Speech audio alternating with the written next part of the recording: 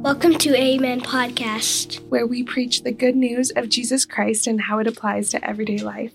I'm Lokilani, your host, and today my husband Alex is preaching about being satisfied.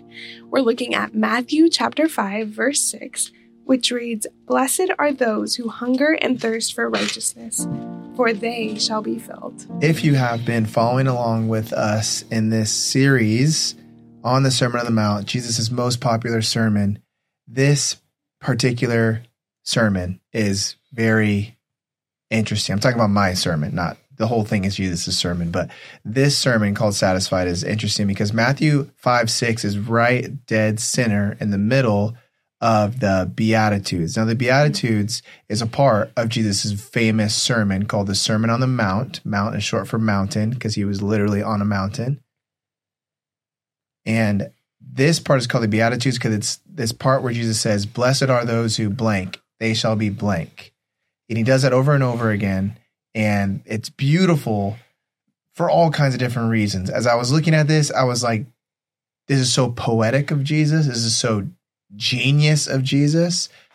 But you could just nerd out about this whole thing. But basically, the last three sermons, poor in spirit, mourning, and meek, are all things Jesus says, you are a part of the kingdom of heaven. You're a part of my family. You are a child of God if you do those things. If you are those things, are you poor in spirit? Are you a person that mourns over their sin? Are you a person that is meek? Those three describe what it means to be a person who hungers and thirsts for righteousness. So if Jesus is saying, blessed are those who hunger and thirst for righteousness, for they shall be filled are also translated satisfied. He's saying you'll truly be happy if you're a person who hungers and thirsts for what is right and good. Why, Jesus? Because you will be truly satisfied. You'll be filled. The actual translation of this Greek word filled is not just satisfied, it's gorged.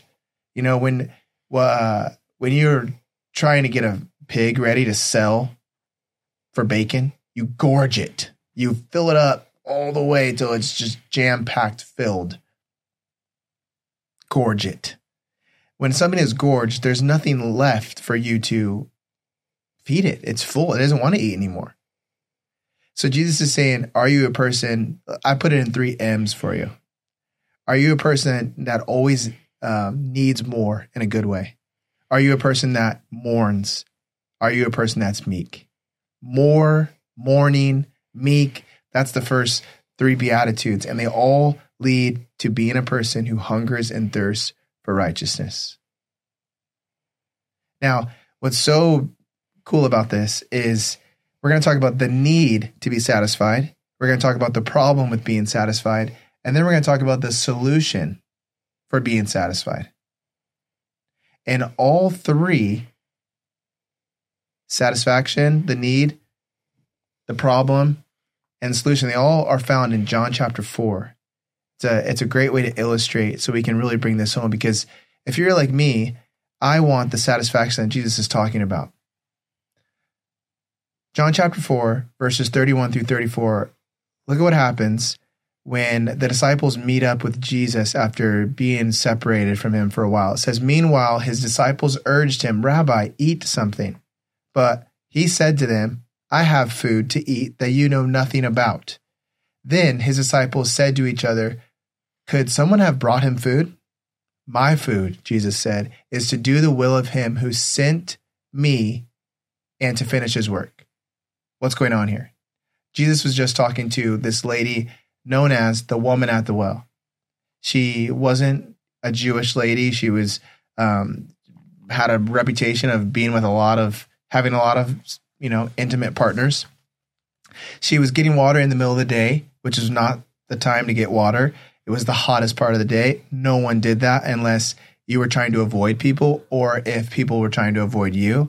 So she wasn't popular. She, was the worst of the worst, just to put it plainly. She had no friends and she'd made a lot of mistakes, had a lot of shame. And Jesus says, "You're my kind of person." And he runs over to her, not runs, physically, but in an emotional, spiritual way. He tracks her down and they start having a conversation. And in that conversation, she starts to believe that Jesus is the Son of God, the Savior of the world, and that in him there is forgiveness and eternal life. She goes back home, starts to tell people about Jesus. And after she leaves, the disciples show up, and Jesus is there by the well. They know he hasn't eaten in a while. And so they're like, you got to eat something. And he says, my food is to do the will of him who sent me. They're like, did someone bring him food? Let's go. Oh, he was here by himself when we showed up. How is he not hungry? What is this food that he's talking about? What food? What do you feed a person who's already filled? That's what Jesus is trying to get us to understand. Jesus is so satisfied, so filled, so gorged with the will of the Father. He can't even think about food. He's not even concerned about physically feeding himself. He's so purposeful. He's so filled, so satisfied that he says, food, what food? Who cares about food? But I'm doing God's work. Don't you see? This is real satisfaction. Isn't this what you and I would want if we had a real good heart like Jesus? I mean, even of our evil hearts, we still want to be completely sold out and just passionately and loved. We love stories of people who gave their all to their art, gave their all to their sport, whatever. We love that because it's like, man, this person really lives for something. They get to pour all, they're so satisfied with what they do. But athletes and artists, they turn to drugs, they turn to money, they turn to adultery, they turn to immorality. Why? They're not truly satisfied. They're satisfied to a point, but they're not filled. They're not gorged. How do you get gorged? How do you get full satisfaction? That's what we need. The problem is we long for what is wrong. If you read chapter 4 of this woman at the well, Jesus has a conversation with her and says, go get your husband. And she says, before she can answer, truthfully, she says, I have no husband. And Jesus says, you have answered correctly, for you have more than one. And the one you're with now is not even your husband. She didn't tell him this. She was a Samaritan. And so there's no way, like Samaritans and Jewish people, they didn't hang out. So it's not like Jesus had some sat at the gossip table of some Samaritans and got this news. How did he figure this out? She was starting to see that this man can read minds because he's not just man, he's God. She was in it. She was experiencing this. What would make her turn to the arms of multiple men? She longs for the wrong, like all of us. It may not be immorality that you long for, but it may be something like me. It was drugs. It was acceptance from everyone. It was all kinds of different things. The point is, what Jesus is trying to get us to understand, trying to get her to understand, is there's something in us that longs for what is wrong. And Jesus sees right through it. He can call it from a mile away. Mm-hmm. So he says, blessed are those who hunger and thirst for righteousness, not blessed are those who hunger and thirst for the wrong. To hunger and thirst means to long for. When you're hungry and you're thirsty, you're longing for sustenance. Jesus says, you'll be truly happy if what you're really, truly longing for and living for is what is right and good and just and perfect. Because I'll be the one to satisfy you. But he's saying at the same time, you'll never be satisfied. You'll never be blessed if you're longing for the wrong things. So the opposite of Matthew 5:6 is true. Cursed are those who hunger and thirst for wickedness, for they shall be emptied. Isn't that true? That when you go through life longing for the wrong, you end up more empty. Mm-hmm. It's crazy. It's like drinking salt water on a boat in the middle of the ocean with nothing else to drink. You're so thirsty, you take a sip and you're even more thirsty. That's the cursed life of a person who hungers and thirsts for wickedness, who longs for the wrong. So what is the solution? Because you might be thinking, I often walk from day to day, not confident, low self-esteem, not happy, not feeling filled, not feeling satisfied. Sometimes I wake up and I'm so sad, I don't even know why. Mm-hmm. Some days you're just walking, through life and you just feel so unsatisfied. I want to propose something before I go into John chapter 4, verse 10, which gives us the answer. I want to propose that if you look at this verse differently, there's like a inverted side of it that's also true. So Jesus says, "Blessed are those who hunger and thirst for righteousness, for they shall be satisfied." But isn't it true as well that blessed are those who are not satisfied, for they shall hunger and thirst for righteousness? Hear me out. When you look at the world, you look at your life and you say, "I'm not satisfied with this life." You know what Jesus promises? A hunger and a thirst for righteousness. Mm-hmm. We hear this all the time with motivational speakers. Where's your hunger? You got to be hungry for it. Hungry for success. Come on. Where's your hunger? Oh, that guy's tough. That guy's sick. He has a real hunger for life. And there's something about that is appealing to us.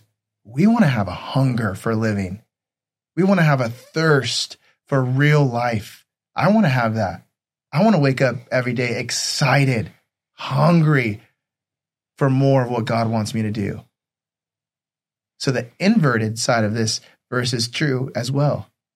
Blessed are those who are not satisfied, for they shall hunger and thirst. Only if you're not satisfied with this life and with this world and what it has to offer.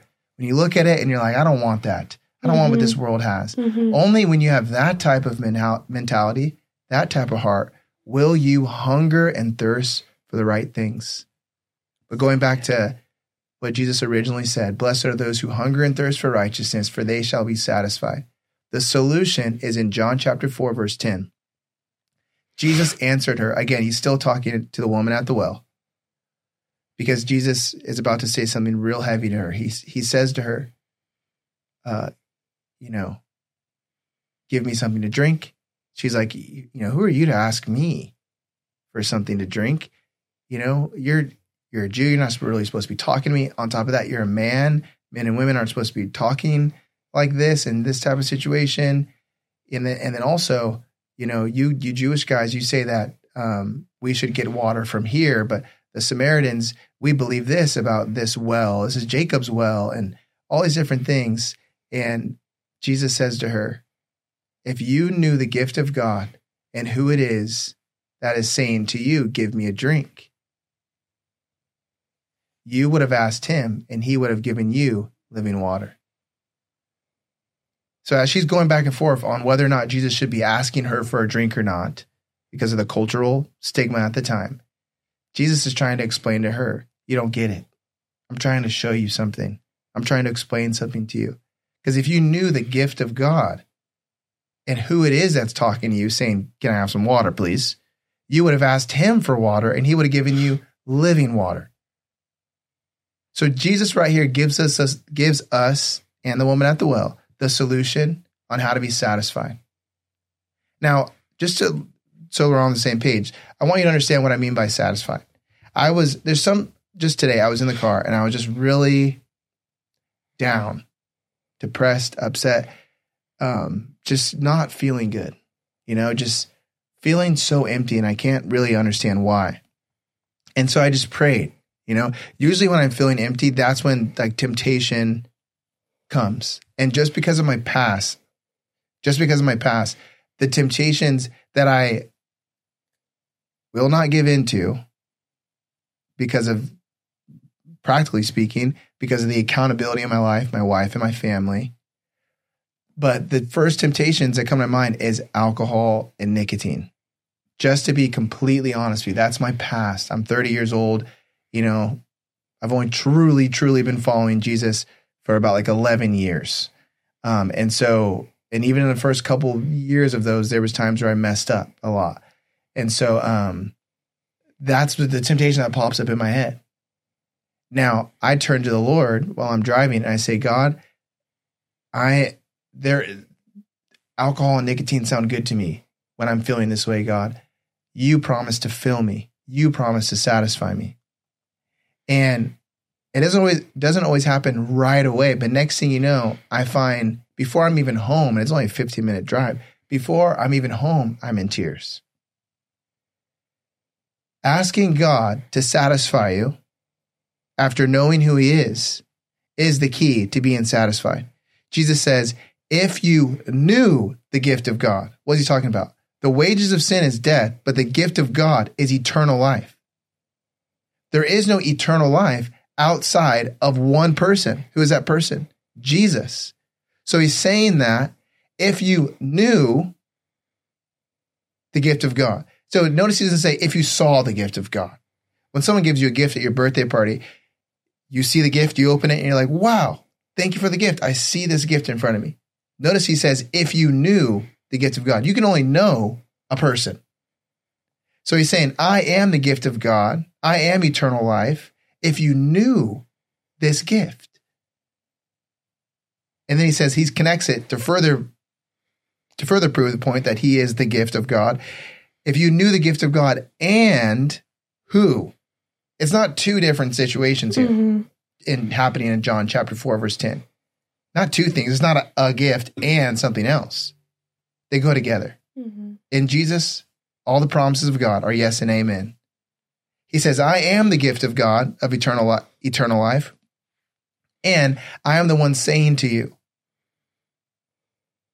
give me a drink. To get you to understand that you're the actual person that needs to be asking me. Yeah. But she's so looking and longing for the wrong, she can't understand the sermon being played out right in front of her. So he has to break it down. If you truly want to be satisfied, you have to know the gift of eternal life in Jesus. You have to know it. To know means to like intimately have a relationship with. Now, here's the cool thing. Jesus says, once you know that person, which is me, you would have said, you can say, give me a drink. So he's saying, if you knew the gift of God, which was me, you would be asking me for a drink. That's what John 4:10 is telling us. So to know him is to ask him. If you were in the middle of a desert and you had no water and you saw someone walking with a giant glass of water towards him and you said, oh my, that's Alex. I know him from the internet, but I know him. To know me and to see me with a glass of water is to ask me. It's not even going to cross your mind if you're parched in the desert and you see me or Lokalani. You're going to ask us for water. Of course, if we're holding an ice cold glass of water. To know Jesus is to ask him. That's what she's trying to that's what he is trying to get her to understand. Do you feel like you know Jesus even a little bit? Do you feel like you know him in a sliver? If you do, you can ask him. You don't have to know Jesus like the back of your hand. You don't have to know scripture like a theologian, like a doctor. You just have to know him a little bit to ask him. This song puts it perfectly. Lord, I need you. Oh, I need you. Every hour I need you. My one defense, my righteousness. Oh God, how I need you. What he's saying is that what I know I need, and I only know just about a sliver of what I know I need. And that need is for more of him. And so I don't care how many verses you know. Should you memorize scripture? Yes. Memorizing it is getting it in your head. It changes your thoughts. It changes your thought processes. It changes your day, your life. Get it in your head. But if you only know John 3:16, if that's all you know, if you don't even know that, if you know God loves you, you can go to him and say, God, I need you. In that moment, whether you're in the car, whether you're on the couch, whether I don't know where you're at in life, get in the habit of looking for satisfaction in God. Because the thing is, as long as you're on this earth, you're going to feel a lot of moments of being unsatisfied with this life. You're going to feel it a lot. In heaven, you'll never experience that ever again.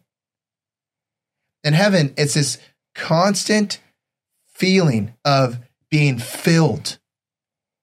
It's the pushing away from the table, saying, God, I've had enough of your goodness. I'm just so full of how good you are. And then you, wait a second, I'm coming in for seconds. I'm coming in for thirds because he's so good. I just want to keep coming back to him. It's this constant cycle, heaven, of being filled to the brim with his goodness and his righteousness and his satisfaction, and then going to get filled again, and then going to get filled again, and never, ever being turned away unsatisfied.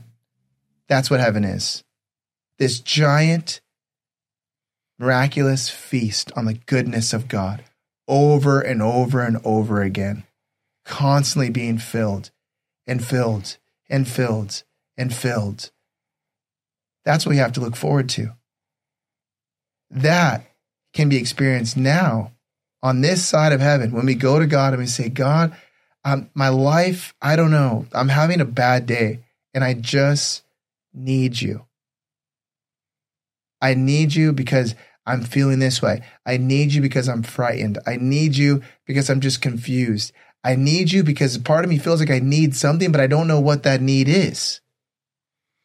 Just going back to him over and over again. He's saying, if you know me, you'll ask me. Mm-hmm. This is why James says that you have not because you ask not.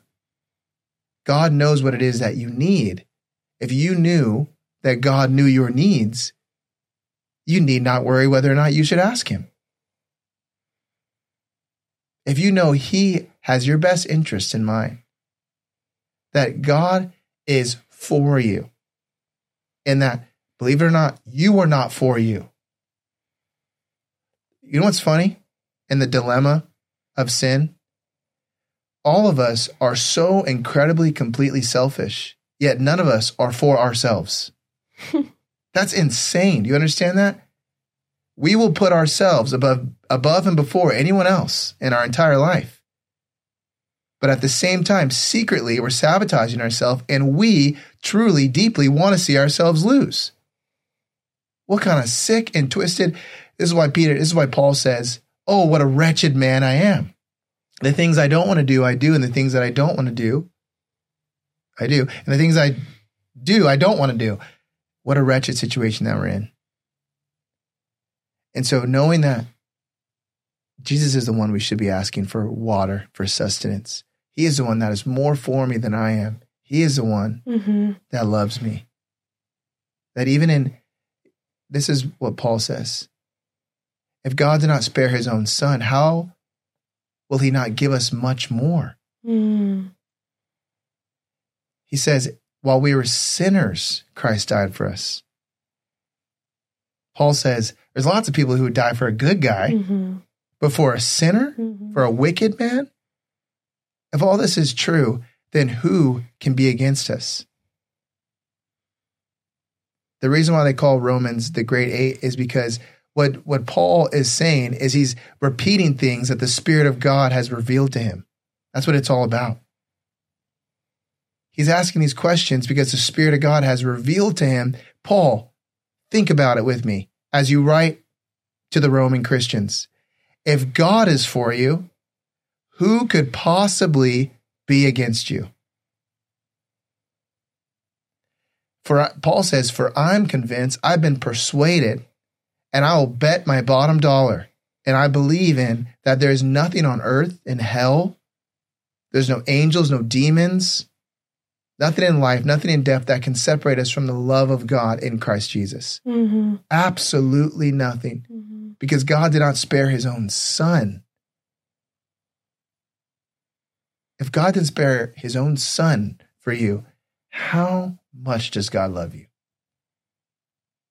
How much?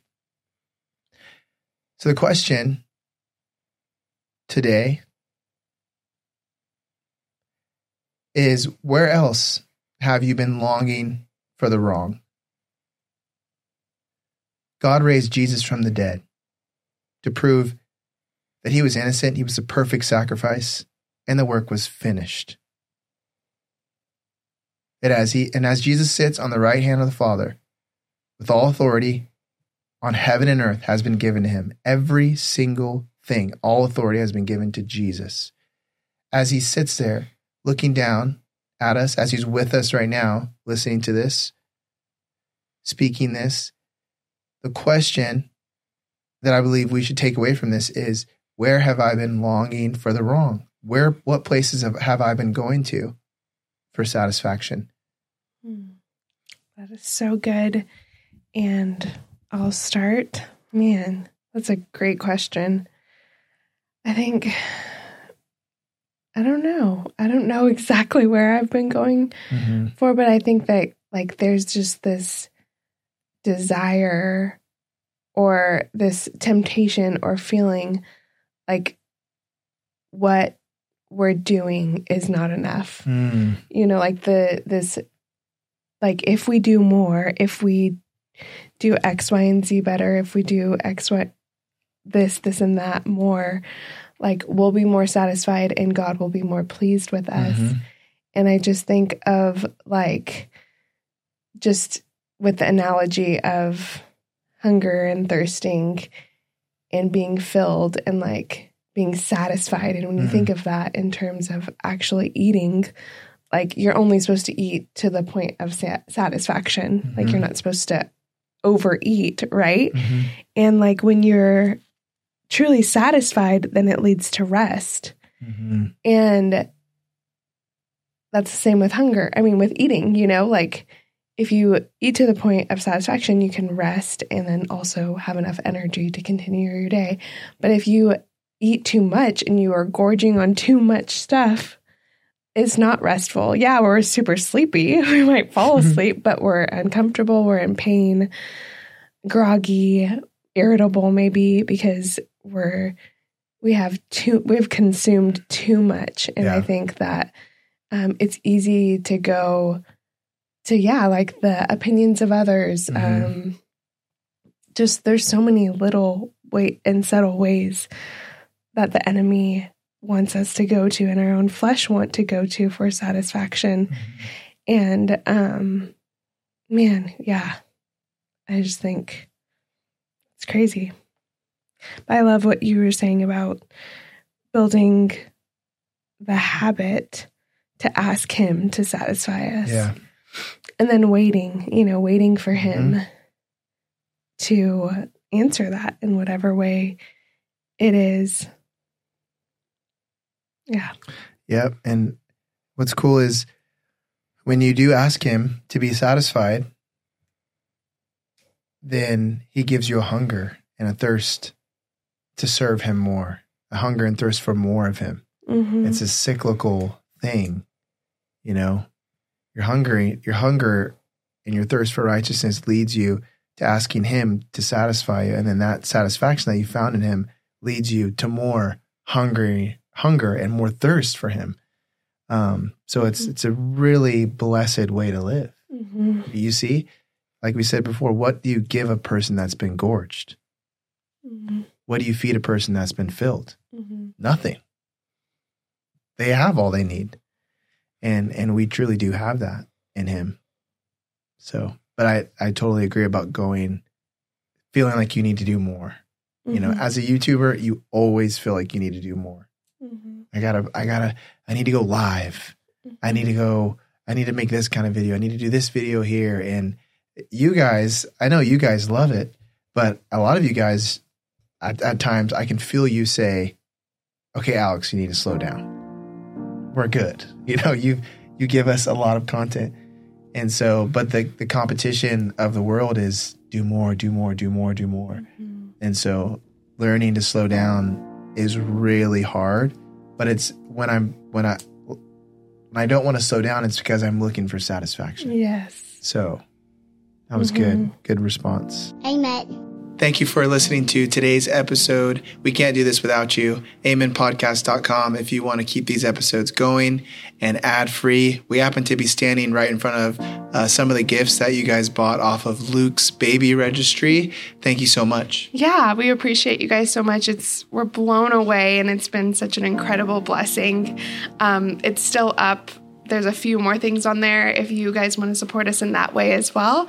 But we are just so grateful to you guys for how you've supported our family. Until next time, we love you. See you in the next one. And go out and be the church.